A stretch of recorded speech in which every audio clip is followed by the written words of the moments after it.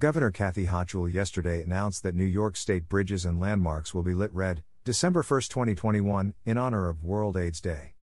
World AIDS Day is a very solemn time for us to remember those we have lost to the HIV epidemic, as we raise awareness of this tireless battle that continues to this day, Governor Hochul said. This year marks 40 years since the first cases were reported.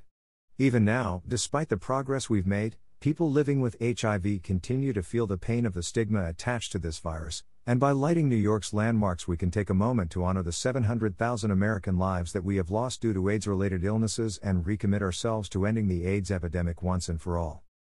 The bridges and landmarks to be lit in recognition of World AIDS Day include 1 World Trade Center, Governor Mario M. Cuomo Bridge, Kosciuszko Bridge, the H. Carl McCall SUNY Building, State Education Building, Alfred E. Smith State Office Building, State Fairgrounds, Main Gate and Expo Center, Niagara Falls, the Franklin D. Roosevelt Mid-Hudson Bridge, Grand Central Terminal, Pershing Square Viaduct, Albany International Airport Gateway, the Lake Placid Olympic Jumping Complex, MTALIRR, East End Gateway at Penn Station.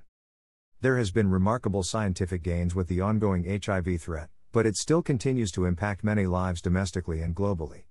The theme for World AIDS Day 2021 is Ending the HIV Epidemic, Equitable Access, Everyone's Voice, highlighting the global health inequalities that comes with nations and people affected by HIV.